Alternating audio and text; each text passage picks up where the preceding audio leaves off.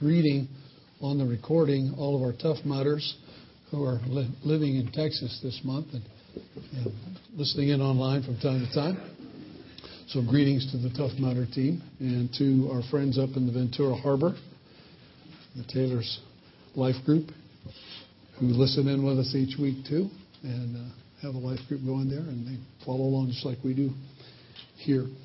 Appreciate them. And maybe if the Thiesens tune in once on their trip, they're on their way to Tennessee. They left yesterday. And so greetings out to Bob and Donna. We miss them already, don't we? Yeah. Boy, just none of us are replaceable, but they're leaving a hole that God is responsible for filling. I'm going to put up on the screen here this morning our life group definition and have you read it with me. Would that be all right? You know, we've got it displayed around now on these banners on the wall, and it's not complete, but it reads like this. Is it there? Yes. Okay, you don't have to look at me. Look right up there and say, at the core of Big Bear Christian Center are life groups of 3 to 15 people that meet weekly throughout Big Bear Valley.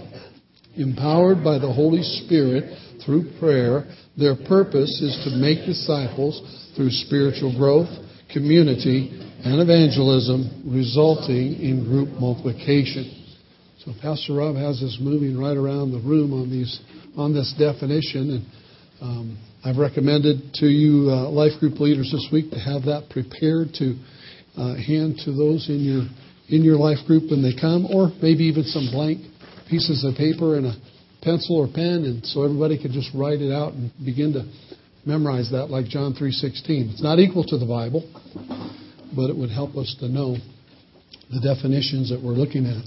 Our focus these last couple of weeks have been on prayer, and I admit to you this morning my intimidation on this subject, because I know that there are others in this room who could probably much better present the topic of prayer, and I think are a greater model for the issue of prayer than myself.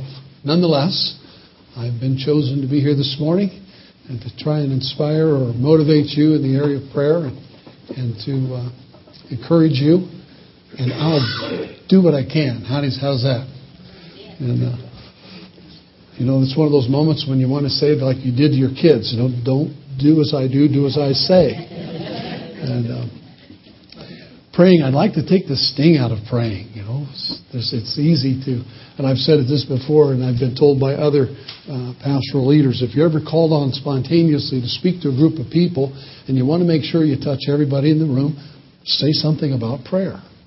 Because you can talk about prayer and everybody in the room will be convicted because their prayer life isn't strong enough. Now, how many of you would say with me this morning, your prayer life, show of hands, your prayer life could be better? See, this is what they're talking about. And I would comfort you with these words. And you remember Ted Rose Jr. A lot of you know Ted Rose Jr. Man of God, man of prayer. I think he prays for more than 200 churches every day. I think at the time I was speaking with him, he had spent somewhere between 6 and 8 hours per day praying regularly. That's his consistent lifestyle. In my mind, I go, how do you get anything else done? And his answer would be, I get everything done. Because everything happens through prayer first. I said, how's your prayer life, Ted? Because, it could be better. I said, I'm going home now. But how else could you accomplish the Bible sentence where it says, pray without ceasing? How do we pray without ceasing? Well, it's not by getting 6 or 8 hours in a row in a day. It's by living in this constant communion with the Lord. Having a regular dialogue going on with Him. So, while I admit I think there are others who would do probably a greater presentation than myself on the issue of prayer, I think taking the sting out of it so that we don't move away from it would be a good thing. Psalm 51. And I hope that by the Spirit this morning, our spirit man, yours, mine, all of ours, will catch, not just in this message, but in the whole service, what the Spirit is saying to the church. I've heard it through the comments Pastor Rob was making. I've heard it in the songs we were singing. I saw it demonstrated under Peggy's leadership, causing us to go and pray one for another, different generations. This is what the Spirit is saying to us this morning. And I hope to add my part and try and bring maybe just a finishing stroke to what God is already doing by His Spirit. So I would not lift my part of the message or my part of the service any higher than the others this morning. But to say, let's look to hear. Well, that's probably the wrong. Let's listen to hear. We don't look to hear. I know sometimes preachers get things wrong. But let's listen and see if we can't find this common theme that is necessary for us this morning in order for the body to find life. Okay? Psalm 51. You know, this is the prayer of repentance by King David after Nathan the prophet stuck his finger in his nose, pretty much, and said, "You're the man." You know, the sin of adultery with Bathsheba. And so I want to come to that point with him. And here, specifically in verse 5 and 6, where he says, "Behold, I was brought forth in iniquity, and in sin my mother conceived me. Behold, you desire," notice the "you" is capitalized, that's speaking of God. Okay, so he said, not just anybody. "God, you desire truth in the inward parts, and in the hidden part you will make me to know wisdom." There's a contrast here, very simply, in these two verses about what is and what is desired. What is, I was born in sin. Not only was I born into the world in sin as a direct hereditary structure that came from all the way from Adam to me. I was born into sin. My mother conceived me in sin, and I've often laughed and said with you, you know, we go to the newborn department at the hospital, look through the little window and say, "Isn't that the cutest little sinner you've ever seen?" You know, and they're all so cute, but they're sinners. The Bible says we were born in sin. It's not a choice, it's an effect of the fallen nature of man coming all the way from the Garden of Eden. David, in the confrontation by the prophet, recognizing his sin, saying, "God, I was born in sin. In sin, my mother conceived me." But that's what is. But what is desired, God, is that you want truth to come into my inward parts. You desire truth to come into me and reside within me, in the hidden part where no one sees but you. God, you desire to make me know wisdom. How is that possible? How is that exchange possible primarily? How do I come to the point where my sin is removed and dealt with and I can receive the truth of God in my inward part that will transform my life? I think it's in the verses that follow. "Purge me with hyssop and I'll be clean. Wash me and I'll be whiter than snow. Make me hear joy and gladness, that the bones you have broken may rejoice. Hide your face from my sins and blot out all my iniquities. Create in me a clean heart, O God, and renew a steadfast spirit within me. Don't cast me away from your presence, and don't take your Holy Spirit from me. Restore to me the joy of your salvation, and uphold me by your generous spirit. Then I will teach transgressors your ways, and sinners shall be converted to you. Deliver me from the guilt of bloodshed, O God, the God of my salvation, and my tongue shall sing aloud of your righteousness. O Lord, open my lips, and my mouth shall show forth your praise. For you do not desire sacrifice, or else I would give it. You do not delight in burnt offering. The sacrifices of God are a broken spirit, a broken and a contrite heart. These, O God, you will not despise. God, I was brought forth in sin. All of us. The Bible says all have sinned and fall short of the glory of God. When we first get here, we first arrive, the stage is set against us for pleasing God. But His desire is that His truth would come into our inward parts and His wisdom would take residency in us. And in that moment we'd be transformed and renewed and come to life in Him. How is it possible? He's the one that has to create in me a clean heart. He's the one I have to be broken in front of and say, God, I am wrong and you're right. You know, the issue of repentance really means that we're agreeing with God. The prayer of repentance is an agreement prayer with God. God points His finger, if you will, and maybe that's the wrong image. I don't really like that one. You know, the big finger, God poking like this at us and shaking at us like we all done wrong. But the truth is we all have sinned and fall short of the glory. God confronts us with our sin. And in my prayer of repentance, I say, God, I agree with you. Wherein before today I thought I was okay. I thought I was pretty good. Or not as bad as the neighbor or something, but I was all right. But now I see you've pointed out my sin to me. And your word has confronted me. The law comes and it breaks my heart and it breaks my spirit and says I've offended you. And now I agree with you. You're right and I'm wrong.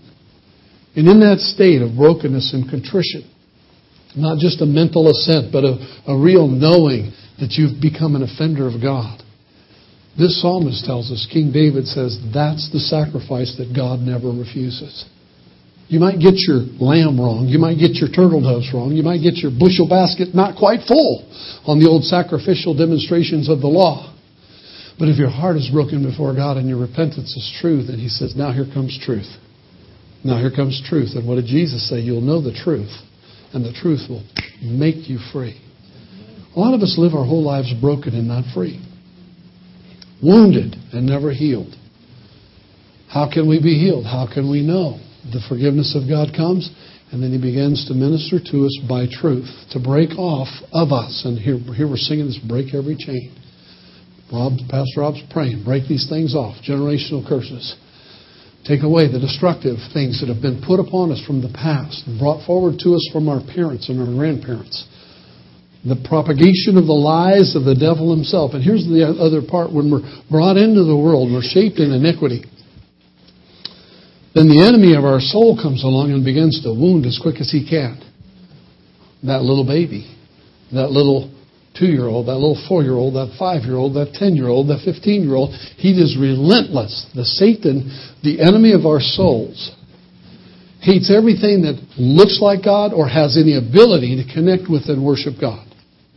That's just how he is. Jesus said, John 10, right? 10:10. I've come that you might have life to the full. But the enemy comes to steal, kill, and destroy. That's the only reason he shows up. The Bible confirms this for us over and over again, that the only time you see the devil showing up is if he has a chance to kill, steal, or destroy. And so here's this little baby shaped in iniquity, and Satan says, let's start right now. If we can kill it as an infant, let's do it. If we can get it in the womb, that's even better. If we can't get it in the womb, let's at least keep it from God. And let's wound it. Let's destroy it. Let's hurt it. Let's unleash this anger in this parent upon this unsuspecting child. And you're going to do this nurturing God's way, which I'm really very pleased about. And that's even a part of the message, if you can hear it. I'm not even sure I can describe it, but I'm hearing it. Let me just try and give it in a brief sentence. I believe what God wants is for the body of Christ to become the community of faith, in which are smaller units and families. For me, that's life groups. It's all around us, life groups, cell groups. Smaller, life-giving demonstrations of the larger body of Christ. And I believe that inside of those life groups, we need to, at some point, we're going to see even intergenerational cell groups with kids all the way to grandparents just sitting in the living room together, loving on each other. Maybe they won't do the whole night together. I'm not going to try and prescribe something that freaks you out right here in front of you. You know, maybe the different ones will go into different rooms during the evening. However, every generation needs the other generations to be whole. And we live in such an independent culture. Very individualistic culture, that it shreds that possibility. And that is the war that the enemy has set against this nation to destroy the church and to undermine the body of Christ. So what does that mean? Well, it means we're going to have some changes of view. We're going to have a change in values. We're going to have to be able to look, as we did this morning when we went and began to pray, and say, you know what? I never thought it was my responsibility to raise every generation around me or be raised by them. However, I recognize that in God's economy, the body is the body. And one family or one life group could be a cell of it. But every cell needs all the other cells to live and create the whole body. I'm just part of something bigger than me. But in my family is where I will find healing, for the woundedness that comes from being born in sin, shaped in iniquity, and affected and traumatized by the devil before I came to Christ. I appreciate these prayers we prayed this morning, and I agreed with them as we were praying. Pastor Rob was leading us, break this off and crush that and push that back. And we need to do all that we can. But have you found, like I have, not to negate what I just said, but in addition to, that even though when we come to Christ and we initially move across from death into life, we're translated from the kingdom of darkness into the kingdom of His Son, Colossians chapter 1, verse 13. That even though that has transpired, there's some stuff hanging on. There's some brokenness that shows up and affects the way we live every day. It might even affect us as adults and parents to where we affect our children with it. And as we're affecting them with it, we go, oh, I so wish that was not a part of me. Why do I do that? Why do I say those things? Why do I act that way? They were interviewing grandchildren, young kids about what they like about grandparents. And one of the things is they say, I like my grandpa because he moves real slow. Because parents can immediately lift a hand that fast and the kids start ducking, right? Because they're not sure if it's coming for them or not. But Grandpa, he never moves like that. He's real slow. You just know he's not going to slap you. One of the things I like about my grandparents, they read all the pages. They don't skip any words. Now, tell me that awe you just gave me doesn't signify to us immediately that we connect with the truth that young people need grandparents. It's a simple connection. In the body, the younger believers need the older believers. And the ages may be varied. You have a new believer that's 55 years old, but they're still a baby in Christ. And they need to be injected into the life group, into a cell in a family where they'll be loved, cared about, spiritually adopted into a family, and really ministered to by the grace of God in all the other believers. Listen, you're in this congregation, you're at the edge of something all the time that is fantastic for fulfilling what God wants us to do in the Scriptures. And it's so simple that we often don't even see it. Let me see if I can find my way back into my notes here. Somehow this was supposed to be about prayer, I think.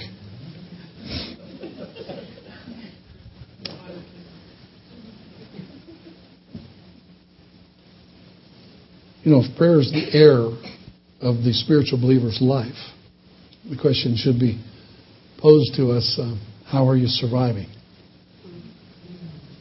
Now, let me give you a different picture. In the Garden of Eden, God says, in the day you eat that, you'll die. And the devil says, oh, come on, die? Are you serious? Take a bite. Take a bite, and they immediately don't die in the physical. So the doubt is immediately formed, is God a liar? I ate this, I didn't die. But that isn't what he was talking about, right? The spiritual death set in immediately. And that's what we're dealing with all the time. Sin, fallen nature of man. So if prayer is the air of a believer's life, and I say, how are you surviving? It may be that we're finding ourselves in a semblance of life without really having any kind of spiritual existence. We could be dead spiritually if we're not breathing, if we're not praying. Pray without ceasing.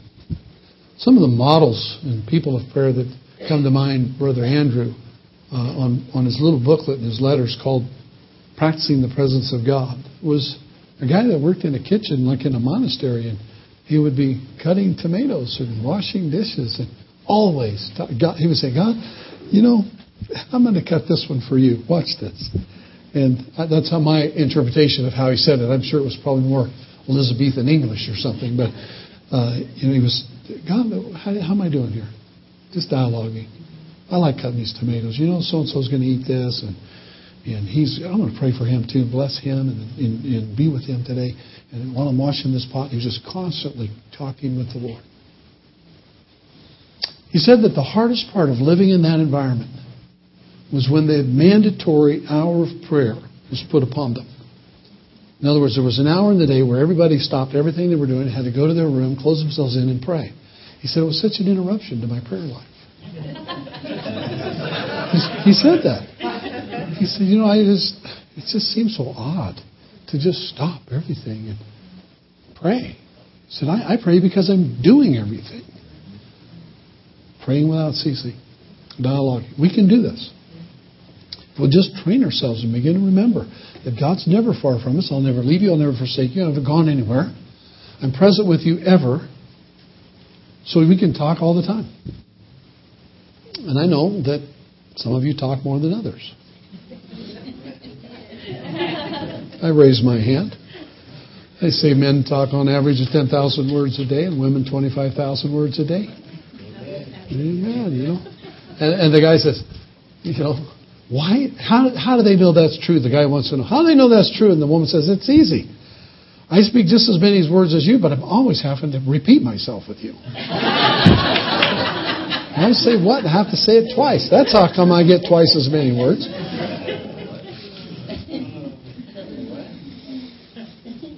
Now, let me... gosh, I have like 6 minutes left here or something. Wow.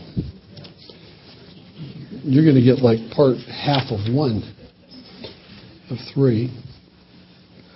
But see, the preacher's supposed to be able to get through. Let's put up that other slide. Let me ask you have you reflect on a couple of questions. We did this with the leaders a couple of weeks ago in a leadership meeting.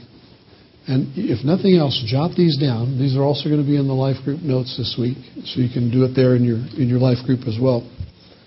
But it's been pointed out to me, maybe you've heard this too, that during any one decade of your life, any one 10-year period of your life, you can count your closest friends on one hand.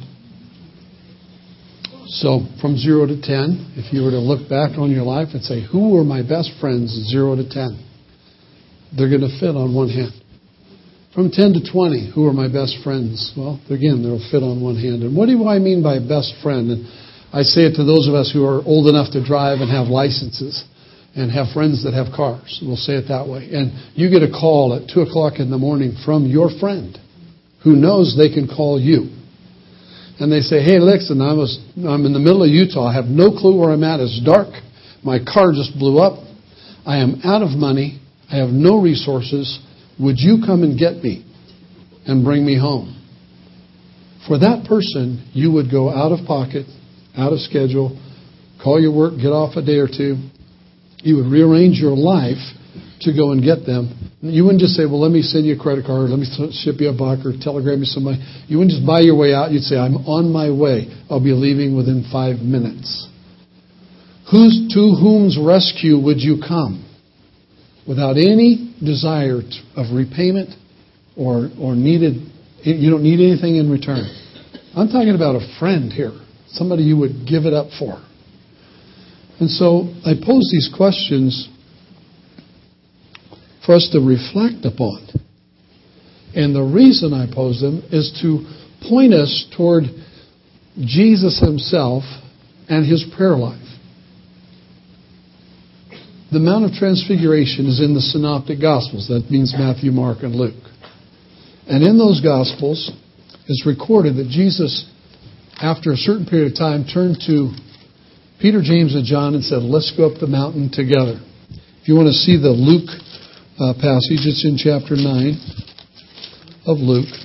And I like Luke specifically because Matthew says it one way, Mark says it almost exactly the same way of what happened.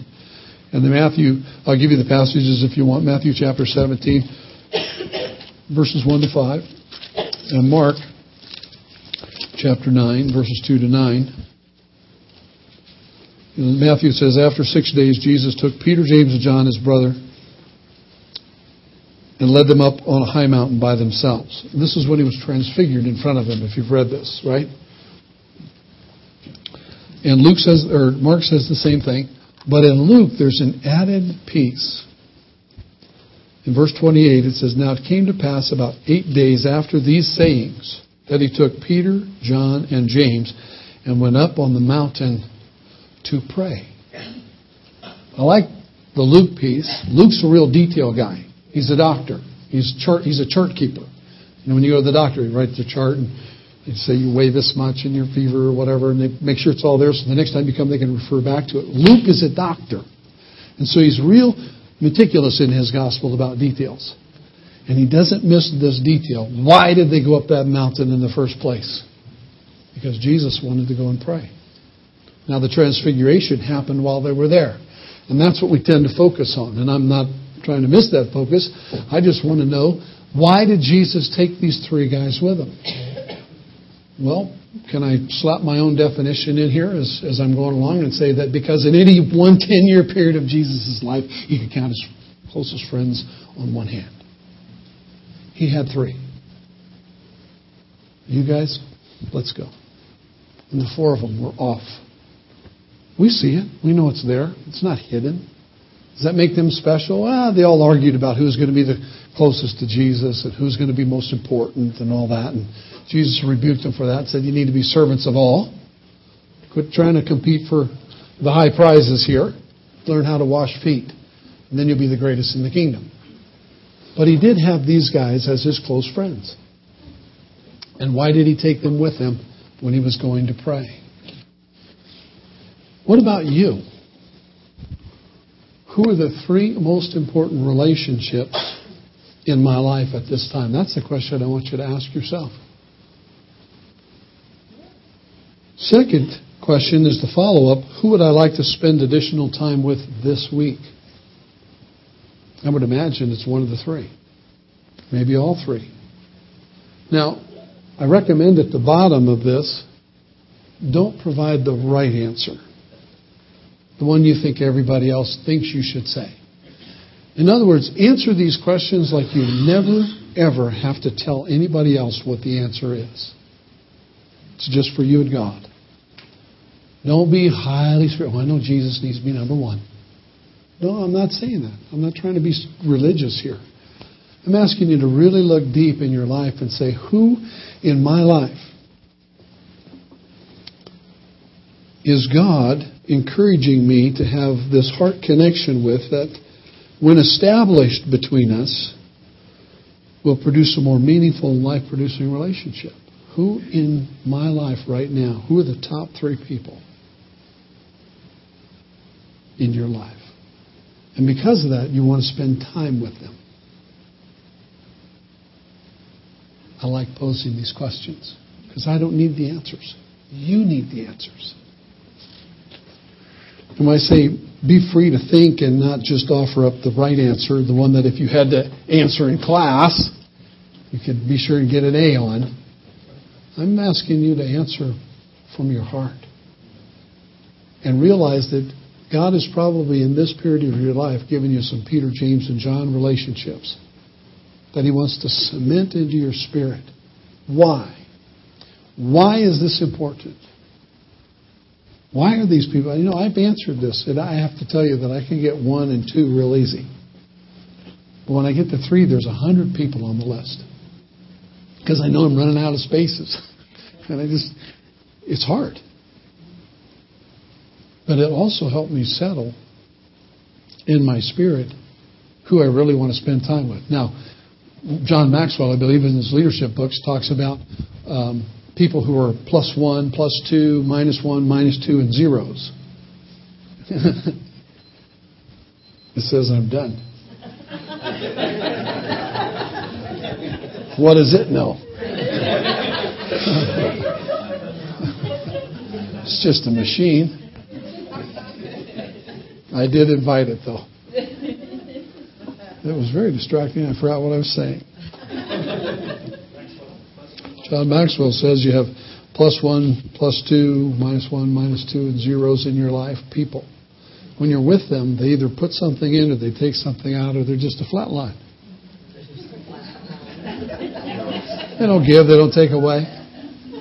But the truth is, how long can you spend with -1, -2 people before you're running empty? Right?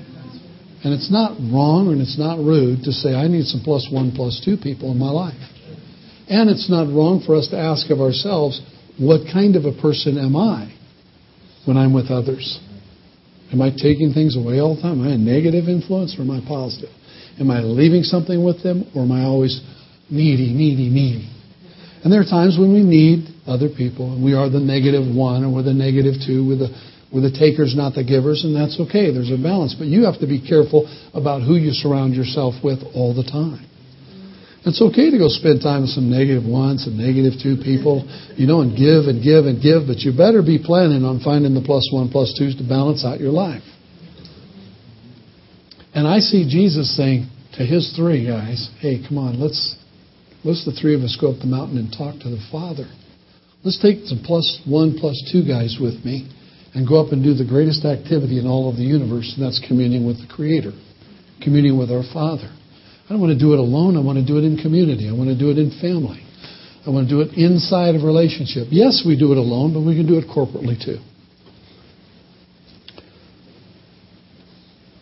So, now he knew I was going to get cut short, right? So I'm supposed to depend on him and know what to do here. For me, this is a really serious subject.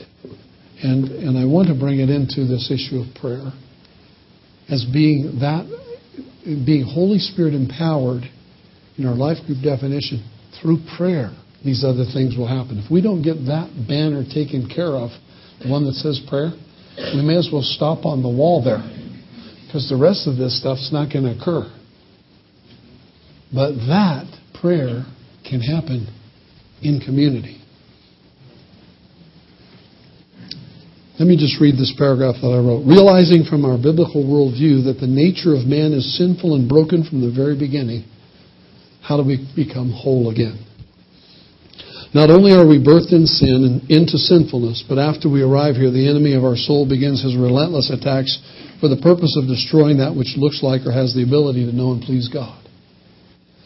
His woundings leave us quite in need of a Savior, and when we do come to Jesus and surrender to Him our hearts, we may still be broken, wounded, and bleeding. How do we come to wholeness? How do we come to wholeness? And I was talking about that a moment ago. I prayed and I gave my life to Jesus, and a lot of things got taken care of. And in the prayers that Rob was praying, a lot of things get taken care of instantly. But I find there are some things that linger.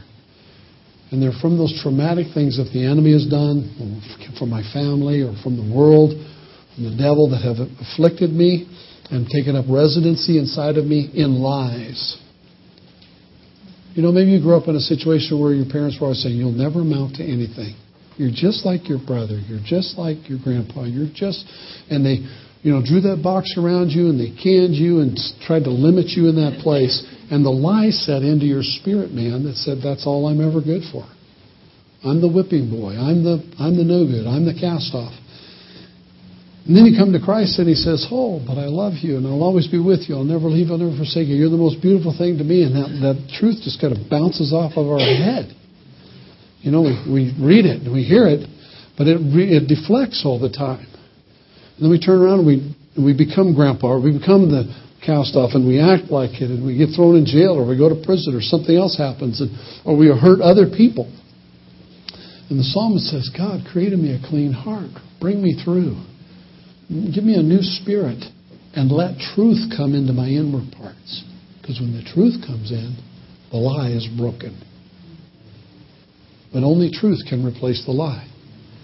So when you recognize you have a lie that's been working against your spirit, man, your inner person that's been telling you a lie from the pit of hell about who you are, and you find a truth in here, you say, God, you desire truth in the inward parts where no man can see but you. Bring wisdom into my spirit and set me free.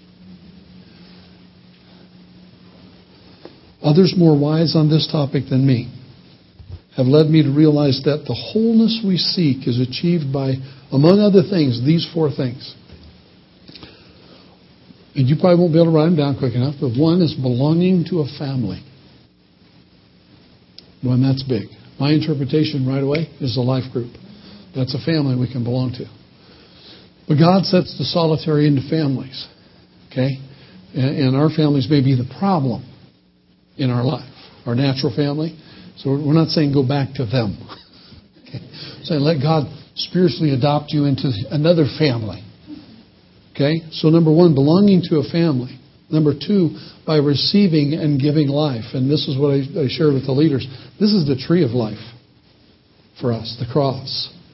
The tree of life. That's where life comes from.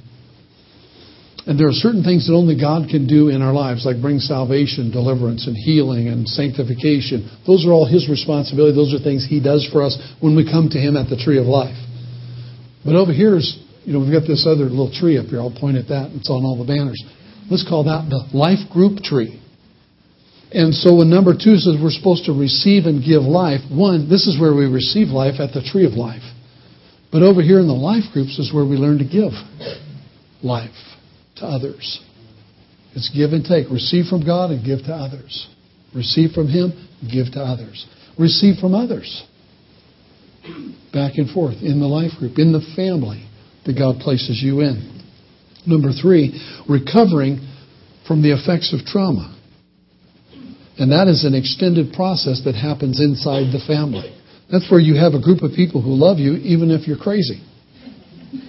Or you act funny, or you've got issues, or you're a problem child. Amen.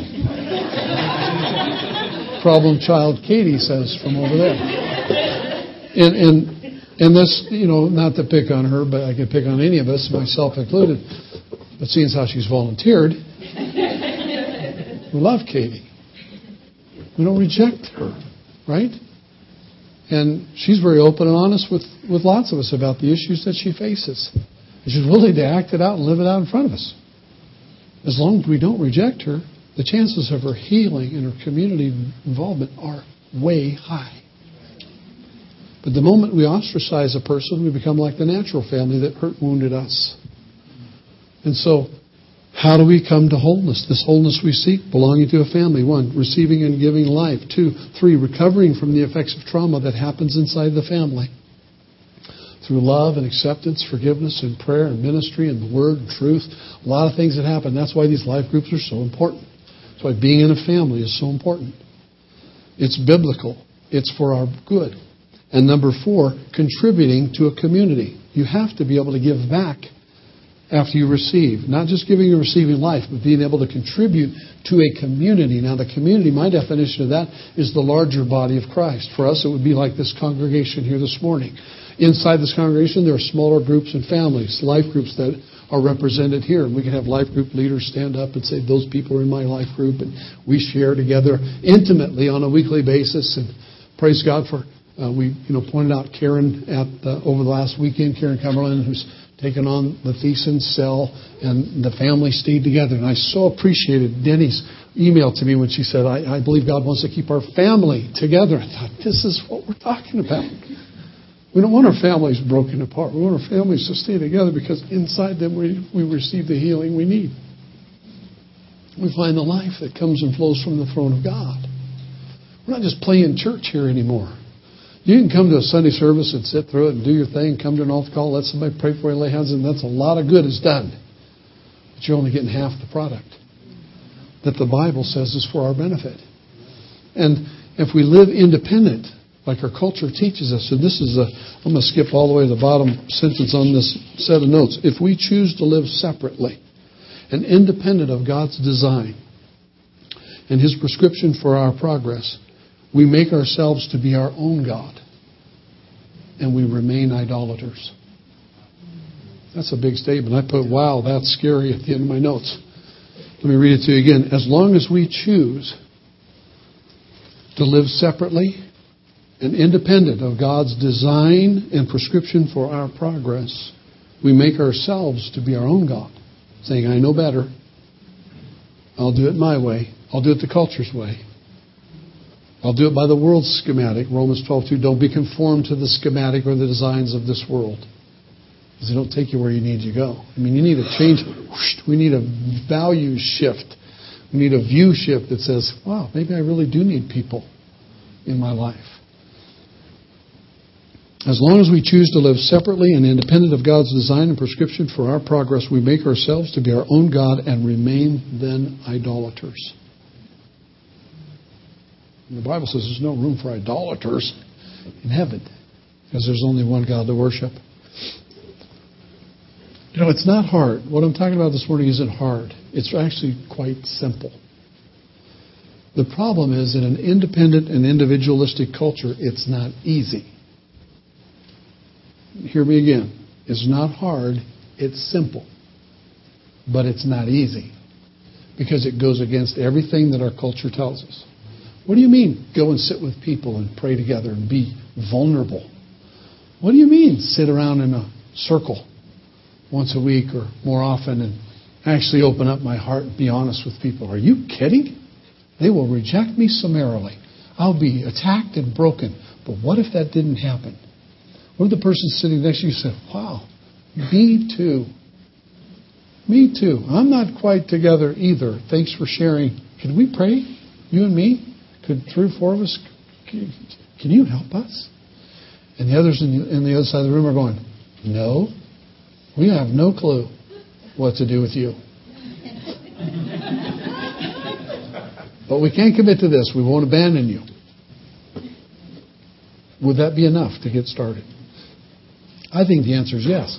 I think if people will love one another, like Jesus said, hey, John the Apostle said, love one another, care for one another, do all these things together, we could find some healing, find some repair, find some wholeness. It's not hard, it's simple, it's just not easy. It takes faith to believe that God made a path to our wholeness. 1, through His sacrifice. 2, by us accepting that sacrifice by faith. And then 3, by letting ourselves and allowing ourselves to be assimilated into His body, living in community, receiving and giving life while recovering from the effects of fallen nature and the traumas of Satan against us. That's it. That's as much as I can do this morning. And I haven't jumped up and down and preached a lot. This is really serious stuff for me. And here's why I pointed at David first, and I would come back to him. David, in 1 Chronicles 15, 16, 17, he brings the Ark of the Covenant back into Jerusalem, builds a little tent, right? It's called the Tabernacle of David. There's no temple, there's no building. He puts up a fly tent kind of thing and brings the Ark of the Covenant back and sets it underneath it. He's so excited, he gives everybody a loaf of bread and some meat and blesses them and sends them home a cake of raisins, and he gets excited and gives all that. His wife rejects him on the process. Remember, Michael's looking out the window and goes, what a fool. This guy's dancing and spinning around in front of the ark. And she rejects him, and that costs her a little bit. But he gets the ark there, and it's wide open for everybody to access. There's a picture of grace here, if you can see it. See, the law restricted anybody from ever getting into the presence of God except for the high priest. But David just put it out on display for everybody to see. There's grace. See, God was saying, that's what I want. I want full access. I want everybody to be able to come and see me. I want everybody close. So everybody ought to be able to come. And David was way ahead of his time because we didn't get it till Jesus showed up. John said the law came this way, but grace and truth came through Jesus Christ. David gets everybody happy. He goes home and sits down, and that night the Lord speaks. He says, I'm going to build a temple for God. And Nathan the prophet says, yeah, you ought to do that. That's good because you've got a paneled house. You got a nice house there, David, but God's living in a tent. He says, I'm going to build him a temple. And Nathan says, go ahead, do whatever's in your heart. But that night God speaks to Nathan and says, wait, you need to go back and tell him he is not going to build me a house. I've always dwelt in tents. I've always moved around with my people wherever they've gone. I'm not confined. You can't confine me to a building. But on the other hand, here's what I'm going to do for you. And he says to King David, he says, there will never, ever fail somebody from your seed to be on the throne of Israel. Wow. Every king that will ever come will be from your seed and from your loins. I'm making a covenant and a pact with you that will last forever. And that's eternally fulfilled because Jesus is the seed of David. God makes this covenant with him and says, I've loved you. I've built you a house. I made you famous. I destroyed your enemies. I'm on your side. I'm for you. David's response is what I'm after. And if you haven't seen it, it goes like this. It says he goes into the tabernacle of David, this fly tent with the ark, and he sits down. I have it marked in my Bible in both places where he goes and he sits. Now, there aren't any chairs. Chairs are not in the furnishing of the temple. Chairs are not in the furnishing of the tabernacle of Moses. There's no chairs. It's Middle Eastern culture, which means to me he went in and pulled up a little spot on the floor in this tent. And in the chapter just before that, he had put in place 24/7 worship. He had all the worshipers and the guys blowing horns and smashing cymbals and playing music and worshiping and dancing, and everybody had their shift. Literally, they had 24-hour shifts, 8 hours, 3 times, just like we do, where the priests would come in and lead worship and sing and blow the trumpets in front of the ark. And these are ram's horns. These aren't silver trumpets. These are like, the curly things that make loud noise and not very melodic. But that was their job. And so David, in the middle of this, and might I use the word cacophony of sound, goes in and pulls up a spot and sits down in front of God and says, God, why me? Why would you make these promises to me? Why would you love me like this? Why do you care so much about me? How can I live for you? How can I give you everything I am? How can I surrender my heart and my completion to you? And he has this dialogue with God in the middle of this moment of worship and stuff going on. Have you ever had it where you've been here? Worship's going on, but you don't feel like you're really doing what everybody else is doing. You might even sit down and go, God, and he deals directly with you. We call that the immanence of God, the very immediate presence of God personally. And yet God does not lose his transcendency, his ability to be everywhere at once. But he's very intimate with you. David has this intimate moment with God as he's seated on the floor in the tabernacle of David. And it's not long after this that he gets the Bathsheba deal, and he has a census, and he offends God, and he sins against God, and he has the prayer where we started. Said, God, you desire truth in the inward parts, and obviously I'm still working out of my brokenness. Come and bring truth and set me free. Create in me a clean heart. Help me start over again. Let me find your grace and your mercy. Don't kill me. Don't take the Holy Spirit from me. Bring me back into relationship with you. And he has a broken and a contrite spirit. He says, God, you will not reject these sacrifices. And if we can learn to live like this in front of each other, my goodness, the power of God can come and infiltrate the body of Christ and bring life to each one of us and heal Katie and heal me. Maybe yours are more obvious than mine, but I'm just as broken as the next person. Right? And in our brokenness, as we come together, God can make us whole and complete. Pastor Rob was all over this in what he was exhorting. We didn't talk about this. And that's how the Holy Spirit's working. This is what the Holy Spirit's saying to the church. We need family. Not just our immediate family, because some of our immediate families are the problem. Amen? That's where our wounded and brokenness came from sometimes. So we need the family of God. We need these life groups more than we know. And it's real easy just to go to one, find one, get into it, stick with it for a while, find out if you like it or don't, and see if you can live or if it kills you or whatever. It doesn't like that, move to another one. The leader's not going to be offended. The leader says the same thing I say, and that's everything works better if it's plugged in. So get plugged in somewhere where you can begin to give and receive life and give life. And where healing from the traumas can take place in the family. And then the family unit together can contribute to the community of God, the larger body of Christ. And that's where wholeness comes from. If you want to be whole, that's not hard to do. It's simple. Just might not be easy because it's going to go against some of the stuff you got in your schedule. It's going to go against some of the stuff you got already planned in your life. It's going to interrupt you in your independence, in your individualistic living. Right? Am I parking this car in the right garage? It's not convenient. But I will guarantee you this. Once you're in, it is addicting. It's addicting. When somebody threatens that family, you say, no, don't take away my family. I'll do anything. Don't attack my family. I got to keep this together. This is where I receive and give life. Don't take this opportunity away from me.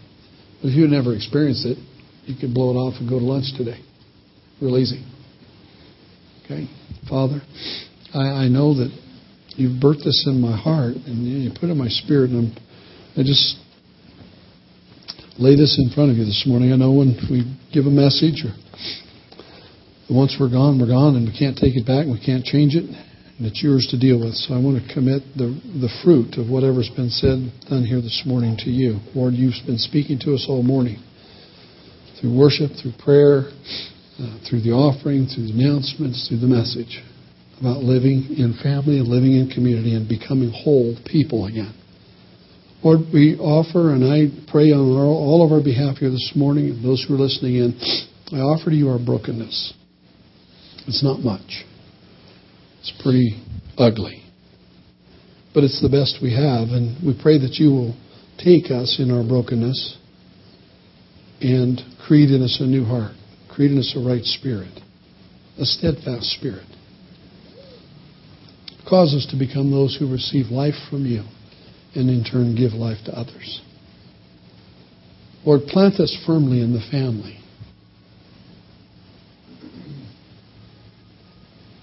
And cause that family to bring life to the whole community. And may the community change the culture. In Jesus' name. Amen. I love you. I'm a crybaby, I know, but I love you. When I think of David sitting in front of the Father, here's a real simple illustration. The older I get, the more I just want to sit with my kids and talk. And I go, oh, I get it now. That's what he wants. He just wants me to come sit and talk. I don't have to do anything. I just get to go be me. That's a delight. God bless you. Have a great day. See you in a life group, I hope.